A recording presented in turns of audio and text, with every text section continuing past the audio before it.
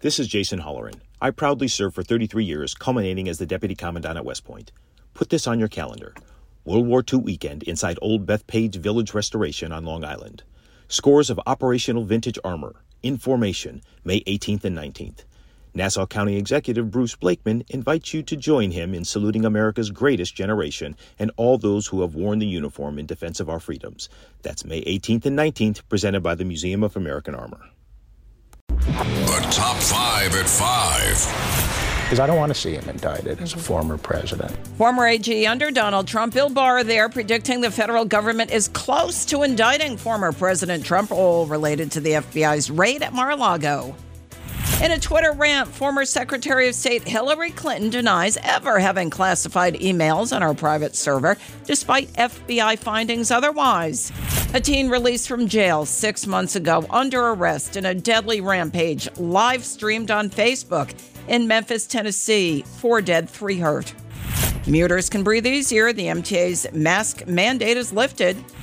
A warning from United Refining and 77 WABC owner and operator John Catsimatidis that Europe's energy crisis will impact the U.S. as OPEC pulls back on oil production.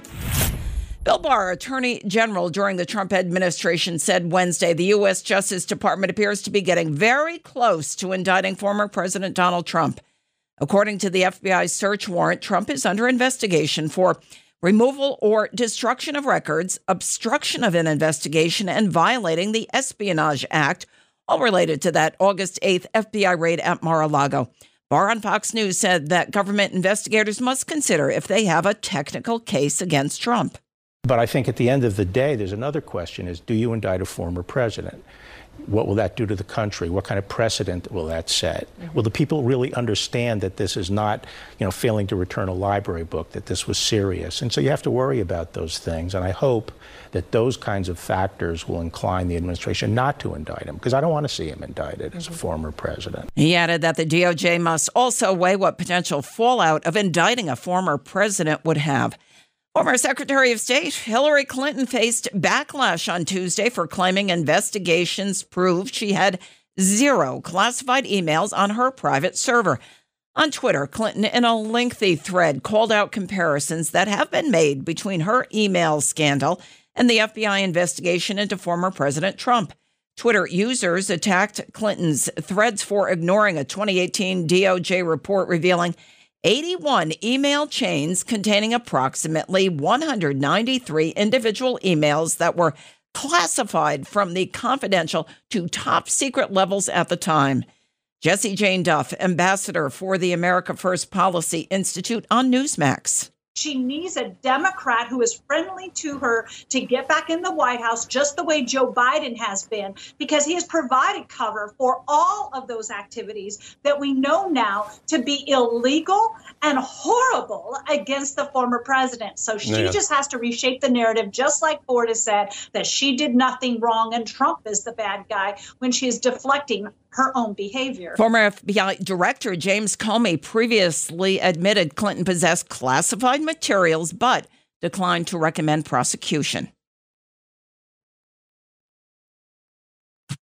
Get out on wagon on camera. I pull up and do this. I don't do what them say. No faking. No faking. Police in Memphis, Tennessee have arrested a 19-year-old repeat offender suspected of shooting and killing 4 people and injuring at least 3 others during a rampage Wednesday afternoon. It was live streamed on Facebook. 8 separate crime scenes were under investigation. The suspect, Ezekiel Kelly, who you heard there, also suspected of 2 armed carjackings as he attempted to flee from police.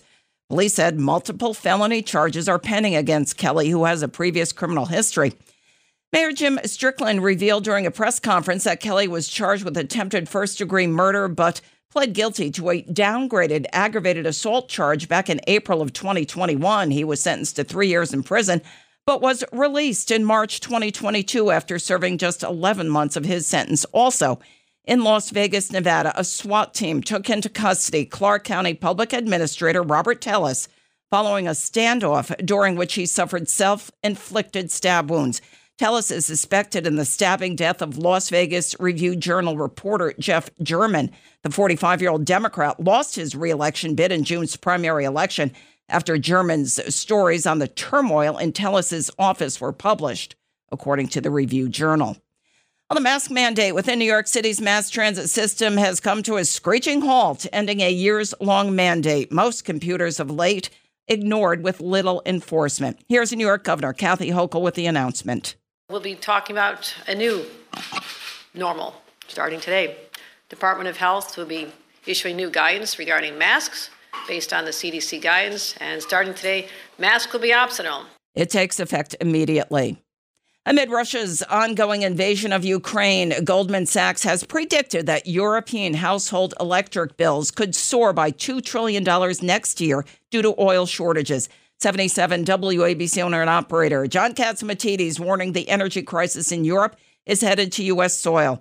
Catsimatidis' warning on Morning's Maria comes one day after OPEC and its allies, known as OPEC Plus, announced the cutting of global oil supplies and the halting of September's daily increase of 100,000 barrels of oil production a day. Our way of life is under attack. And it's horrible what's going on. The electric car problem is a joke. It cannot happen by 2030, 2035. It should be optional, not say it has to happen by 2030, 2035. Catsimatidis noted that U.S. markets have already started to experience the energy crisis impact because of Democrat-backed policies. It's the WABC Early News on 77 WABC. This is Greg Kelly for Priority Gold. What does it mean to be America's precious metals dealer? It means that you're in touch with the hearts and minds of those who love this country, value our freedom, and want to protect the future. Priority Gold is that precious metals dealer. They've helped thousands of Americans back their retirement with solid gold and silver. Call Priority Gold at 888-506-6439. Receive free shipping, free storage, a free investment guide, and one of the best purchase experiences in the industry. Call now or go to PriorityGold.com.